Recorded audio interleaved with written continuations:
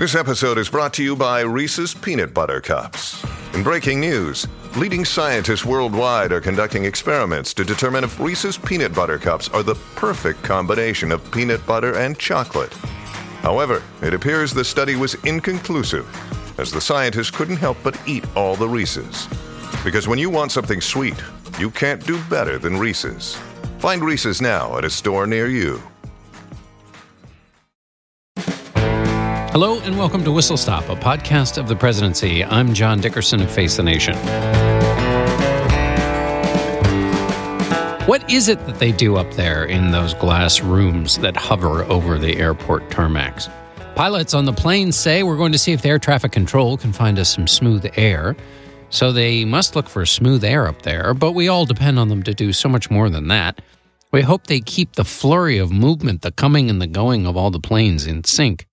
In 1981, America became fixated on the air traffic controllers who peered out of those tinted windows, their faces illuminated by the green glow of World War II-style radar screens, searching for dots in the sky, sometimes 50 of them when things were busy. Their shirts yellowed from cigarette smoke and their nerves frayed from the deadly daily minutia of directing zooming cans of tin through fog and snow and thunderstorms.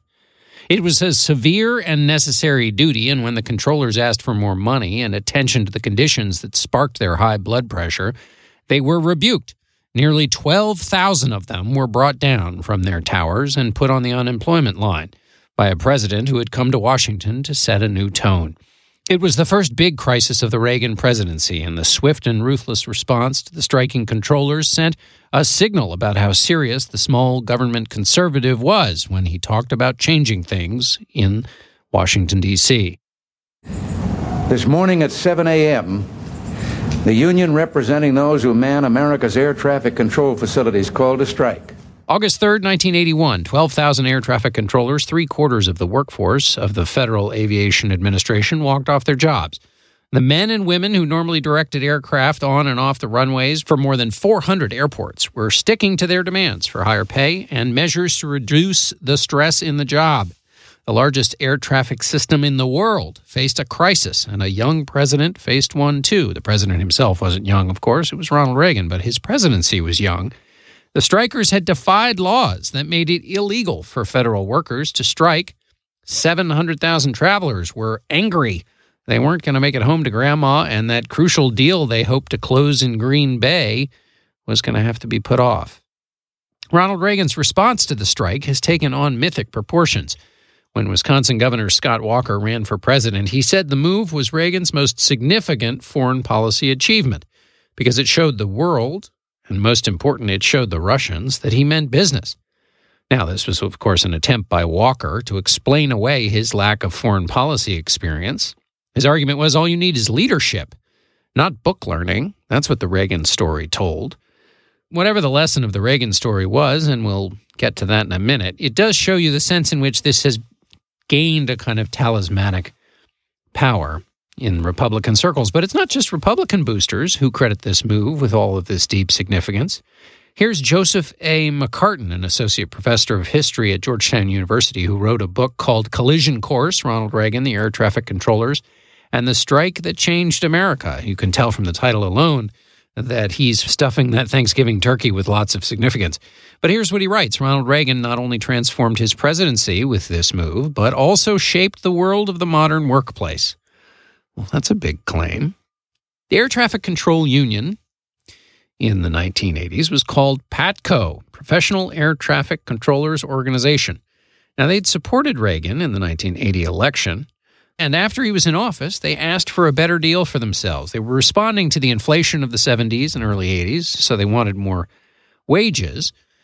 They were also responding to what they said were the unique conditions of their jobs. They were using old, outdated machinery, and the stress level, which is to say if you make a mistake, a plane goes jackknifing into the ground, created unique conditions for them. But there was something else about their condition that was unique, which is that they were a federal union and not a private union in a private corporation, and so they had a different set of rules. So when they asked for higher wages and better conditions, they had to bargain with Uncle Sam. Here's what I didn't really understand that I found fascinating in reading through the Crackerjack research compiled by our one and only Brian Rosenwald. The ethos of the air traffic controller was really something quite particular. And I'm taking this from a book by Arthur Shostak and David Skakik called The Air Controllers Controversy, Lessons from the Patco Strike. And this really lays out, it's quite sympathetic, of course, to the air traffic controllers, and it really lays out the world of the air traffic controller and why they were pressing their case, both in the first place and then, as you'll see, through this long and winding negotiations. This wasn't just a traditional labor dispute. This was a particular kind of labor union. So what was the job like? Well, here in this Shostak and Skokik book is what they write. They talk about a 30-year-old Texan who worked in the tower chief's position from 1971 through 1981. That would be through August 3rd, 1981. And he remembered the tension in this way. You could never admit you had any limitations. If you did and they got reported, you were in bad trouble. What's much worse were the errors you didn't know about, because when you learned about them, you got a negative adrenaline surge. You had to feel that you were the best in the tower. Old-timers used to reminisce about Berlin in 1948 when the airlift meant bad winds and avoiding Russian airspace. That was the real test of a controller, and it left several of them burned out, but proud, real proud. You got scared even when you had parachutes and the whole 9 yards. If you want to know the truth, we were always running scared. You had to believe in the inevitability of a mistake, otherwise you got too gung-ho, and after an incident, you were never any good afterwards. You worked traffic, you stayed cool, and you puked your guts out in the bathroom afterwards. So, over and over, these interviews with old air traffic controllers explain what the job was like. The job could be a killer, but oh, what a grand way to go. The Patco controllers used to boast that they were, quote, a breed apart, professionals distinct from all others in the government's employment. When the wife of a striker tried to explain the distinctiveness of an air traffic controller to whom she was married, she described it this way. You say you want to know what they were like before they got murdered? Of course, murdered, she's referring to the strike. Well, I'll tell you, they were like gods. They were like Marlboro cowboys. They were like giants. They were like nobody else. They were like real men, macho, crazy, eager, proud, dedicated. They loved the job. The same crazy job that was killing them much of the time, the same job that drove them up a wall, but that also made life exciting and dangerous and real. That's the way they liked it. Here's another one. I know what his shift's been like the minute he walks in the door. After a bad night, he'll head straight for the refrigerator or the liquor cabinet. Then he'll talk my ear off for 3 hours. The worst part, says this wife of a former controller, is when you hear there's been a crash. You eat your heart out until you can find out whether he was the controller in charge. Here's a veteran of 10 years up in the tower. It was like being inside a video game, a new and exciting video game. It was always something different. When I worked the airplanes, swishing them in and out, I'd have problems I had to pose instant solutions for. And they had to work. We used a sixth sense, one that computers will never have. We had to learn to flow with it, to flow with the traffic, as if it were an art form or part of some piece of music. It was one hell of a macho experience. You had to be the best goddamn controller in the facility, or well on your way to claiming the title. The Clint Eastwood syndrome was alive and well where we worked. So why is that important? Well, it explains the kind of obviously deep passionate commitment to the job, but also a sense that these were kings of the universe, but also the stakes and the stress and what that was doing to these individual controllers. So what did they want? Well, they wanted $10,000 across the board for controllers and a reduction of the work week from 40 hours to 32. The reduction in the hours was an acknowledgement of the stress of the job. Here's Richard Smith, who in 2016 recorded a YouTube video about the strike. He was a controller in the Los Angeles Center, and he described this kind of mindset that started out when the controllers who wanted these improvements in their conditions, he described the mindset going into the strike. I decided, well, if they go on strike, we'll see, but probably I'd go on strike if everybody else does. What are they going to do, fire us all? The air traffic controllers thought they had leverage because they were the experts. Where are you going to find more controllers, especially if they all stood together? You can't find that many people to go run the controller, all these air traffic control towers.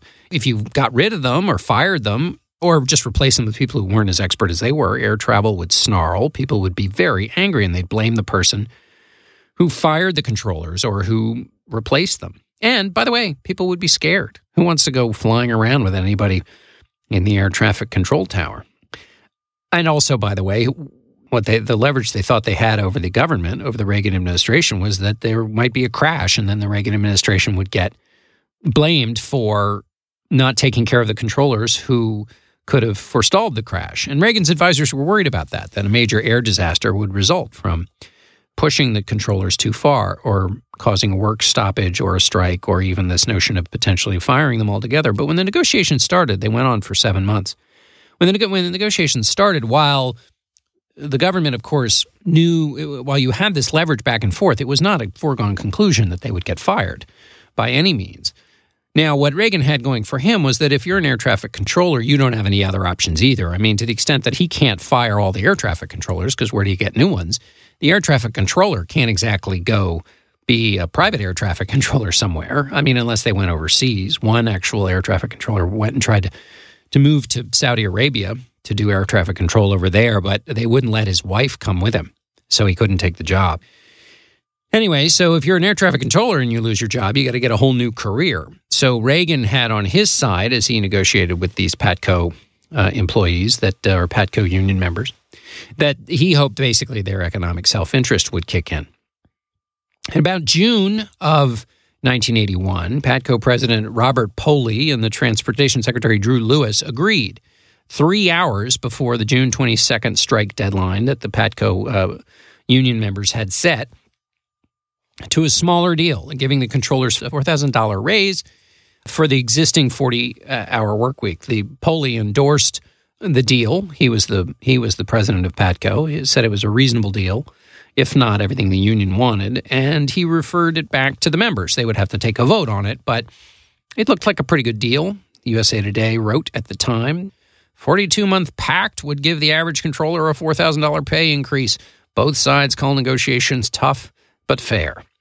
The article continues, the article written by Ward Morehouse III, which is just a great name. With the announcement of a tentative settlement of the contract dispute between the federal government and the nation's air traffic controllers came a collective sigh of relief. Okay. Well, a little more on this. Okay. So what Poley said is the biggest change in the 42-month contract was the language of the contract, because in this contract that was agreed upon on the 22nd of June, said the president of PATCO, what was crucial was not just the pay increase, but the recognition by the government that the air traffic controller was unique. Poley, the president of the union, said this agreement is fair and equitable and one which all parties can accept. But then the union voted. And the union members, who we've described as Marlboro Men, Clint Eastwood types, rejected the deal 3-1. Roundly rejected it.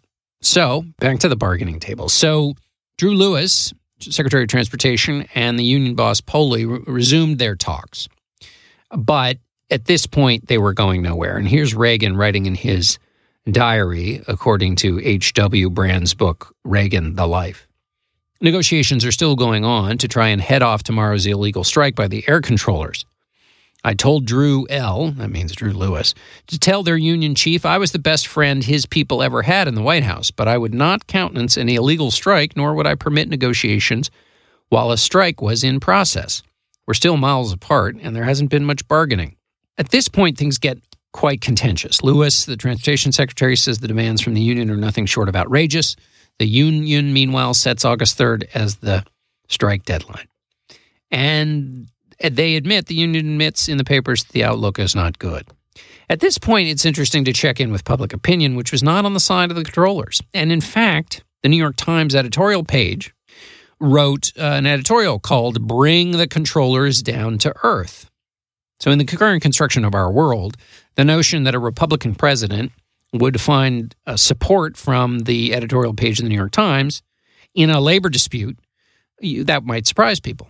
People might think that the New York Times would take the side of the labor disputers. But in this case, the New York Times wrote, a settlement on the union's exorbitant terms would set an inflationary precedent for millions of federal workers. The idea roughly being, you pay these guys more, what's to keep other federal employees from asking for the same thing? So here's the New York Times editorial page writing, if workers making $30,000 to $50,000 win a big increase because they have the power to disrupt air service, what will the Postal Service say to workers making $15,000? What the Times acknowledges but didn't acknowledge in making that analogy, if that makes sense, is what they write about, which is the need for the near-perfect performance from controllers. The job certainly carries great responsibility, wrote the New York Times, but study after study, and this is the kicker, study after study, has not produced any evidence that it is exceptionally stressful. The Reagan administration is making a more than reasonable offer, the New York Times wrote about the Republican president. It is hard to see how Mr. Reagan or the taxpayers can afford to go much further. So that's pretty interesting. The New York Times not on their side, popular opinion not on their side, but the controllers were immovable. And this, no doubt, came from their view that they had this basically ultimate control over the government, which is that what are they going to do, shut down all the planes? Reagan saw this showdown as in two ways. One, he saw it as an early test of his view about bureaucracy and government and a symbolic fight over the bureaucracy and trying to tame it and its demands. But he also saw it as a moral situation and case, and here's why. We'll move to the day that the 13,000 walkout and 7,000 flights across the country are canceled. And so the president goes into the Rose Garden and makes a speech on the 3rd of August. And it's a great example of short, powerful presidential speech. It's a 400-word speech. It's at the beginning of a press conference, and the rest of the press conference is not that notable. But it's a 400-word speech at the top. And here's how the president lays it out. He gives the controllers 48 hours to reverse their strike, or he'll fire them. He then thanks the controllers who crossed the picket lines to show up to work, and he explains the situation, the previous breakdown in negotiations, and that he had offered the union favorable terms. At one point in these negotiations, agreement was reached and signed by both sides, granting a $40 million increase in salaries and benefits. This is twice what other government employees can expect. It was granted in recognition of the difficulties inherent in the work these people perform. Now, however, the union demands are 17 times what had been agreed to, $681 million. This would impose a tax burden on their fellow citizens which is unacceptable. The president then pointed out that the air traffic controllers had signed a special pledge, and this gets to the moral piece of his argument. And here's what the pledge read. It said, I am not participating in any strike. This is a pledge that an air traffic controller had to sign. I am not participating in any strike against the government of the United States or any agency thereof. And I will not so participate while an employee of the government of the United States or any agency thereof. In an interview with National Public Radio at the time, Transportation Secretary Drew Lewis said that he talked about the president seeing this as a moral issue. He suggested that the president felt, quote, these people, meaning the controllers, took an oath of office. They haven't lived up to their responsibilities to the American public. Furthermore, the president asked the rhetorical question of himself, if we ever feel that our oath of office isn't going to be something that we keep, how long will we have a free society? So for Reagan, this was a central kind of moral question about the relationship between the government and the people who work for it. That this strike for him was, yes, about his position as a new president, but also he saw it in terms of keeping norms that are required for the smooth functioning of a government. And so in his speech in the Rose Garden on August 3rd, he deployed a little bit of folksy anecdote about one of those controllers who'd crossed the picket line and the personal compulsion he felt to keep his word. At National Airport, a traffic controller told a news person he had resigned from the union and reported to work because, quote, how can I ask my kids to obey the law if I don't, end quote. This is a great tribute to America. The president then went on to say that he respected the rights of workers in the private sectors to strike.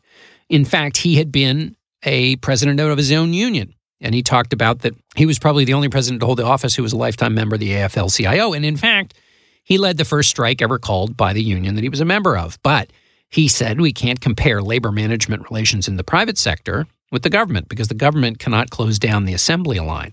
It has to provide without interruption the services which are the government's reason for being. So this is interesting also because this is clearly about a size of government message that Reagan was sending. It's not that he was trying to shrink government. It was that he was wrestling for who controls it. But by talking about the essential reason for government's being, people talk about starving government, and the charge against conservatives is that they don't want the government to do anything. But here you had the president arguing on behalf of the government and its crucial jobs and what it needed to do. And so then the president delivered the final blow in this speech and the ultimatum to the striking air traffic controllers. They are in violation of the law, and if they do not report for work within 48 hours, they have forfeited their jobs and will be terminated. The AFL-CIO, at the time that Reagan made this remark on August 3rd, they were hosting their executive meeting in Chicago. And when they heard that the strike had started and that Reagan had issued this ultimatum, they were furious. They thought that Patco couldn't win, and by walking out, they'd put all of labor out on a limb. And there was this public attention to this issue. And so all of labor was being thrown in with the grabby guys at Patco. And they had a personal feeling about Patco, which I'll get to in a minute. But some labor leaders wanted sympathy strikes, but the Airline Pilots Association was against the strike. So it undermined this idea of union solidarity. And the reason this is all important is that Professor McCartan of Georgetown University, who wrote that book Collision Course, says that this moment and the uncertainty of unions more broadly about what Patco was doing and the lack of a unified message from the unions changed the way private corporations looked at the unions in their shops. And here's what he writes. It was not common for employers to deal with strikes by trying to break them. But once Reagan had broken Patco and retained his popularity, many private sector employers took a similarly hard line when private sector workers went on strike. So the lack of unity and the uncertainty within the labor movement that was excavated by this clash on August 3rd sent a larger labor message. One of the reasons that the labor unions weren't all for what Patco was doing was because the Patco president, Poley, had kind of gone his own way when he had taken over the union and started his negotiations with the federal government. And Willis Norland writes in his book Silent Skies, he writes this: Poley embarked on a campaign to change the work environment in the system dramatically and to obtain major salary gains for Patco members. In this process, he failed to elicit or obtain support from other parts of the labor movement. Precisely why he went it alone is not known, but it seems to have stemmed from his feeling that the union was in a strategic position that was strong enough to obtain whatever goals it sought. Examination of the role of air traffic controllers in the aviation industry suggested that Poley's assessment of their strength was based on reality. One would be hard-pressed to find another group of public employees that were as highly skilled and indispensable as were the air traffic controllers. However, what Poley and the Patco failed to recognize and understand was the changed political climate in the nation. Americans elected Ronald Reagan on a platform for change. This change process involved downsizing government, returning governmental power to the states, deregulating the industry, and initiating a dramatic change in economic policies to reshape the economic and social systems. Americans apparently found in the new president the kinds of ideas and policies that coincided with this mandate. However, what Poley and the Patco did not see was that the goals of the union were in large part inconsistent with the new Reagan agenda. Given that, here's a Patco spokesman for one of the local chapters, Elliot Simmons, reflecting on this episode 30 years later, and this basically complete misreading of the politics of the moment. This is in an interview with something called Real Talk News. And this is why Patco thought they didn't need the relationship with other unions. Patco at the time, myself included, were so arrogant that we didn't think we needed the help. So there was really not much pre-planning that went on. We felt we were going to shut the air traffic system down. We didn't think they could proceed without us. And when it finally happened and all of a sudden it was working, we were really caught short. Simmons continues later in the interview. The other real key part that we didn't understand back then was the force of public opinion back then. And again, we thought that we could shut things down and public opinion didn't matter. So we were so wrong. It was a political lesson that we were learning the hard way. The threat didn't get the controllers to stop striking, and the administration did not buckle. About a quarter of the PATCO members defied the strike call and reported to work in early August. These controllers, along with their supervisors, kept about half the country's flights in the air. 5 days into the strike, the Federal Aviation Administration and the airlines had managed to get about 3/4 of the planes back up in the air. So it was over. The administration would no longer negotiate with the workers. They were fired. The 48 hours expired. They did not come back to the table. They did not accept the previous agreement. Basically, the administration called their bluff and then refused to negotiate after 48 hours. So the proud Marlboro man of the Air Traffic Controllers Union was in complete defeat. There is one argument just off to the side a little bit that is beyond the scope of our presidential podcast that is important, though. It's an argument about the long-term cost of the firing, and it's not simply that the firing was too severe and therefore or that it sent signals into the private union market that led to the fact that union membership, which was at about 20% in the 80s, in 1983 it was 20%. Today it's about 11%.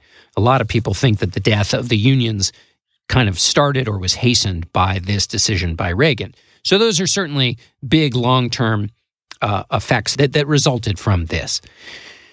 But another long-term argument here that we'll just touch on briefly, but that's important, is that the government got rid of a class of people who knew about and advocated for a replacement of the antiquated air traffic controller system. So why is that important? Well, this frame of viewing this is that this is an attack against expertise, an attack against people in the system who know what it needs.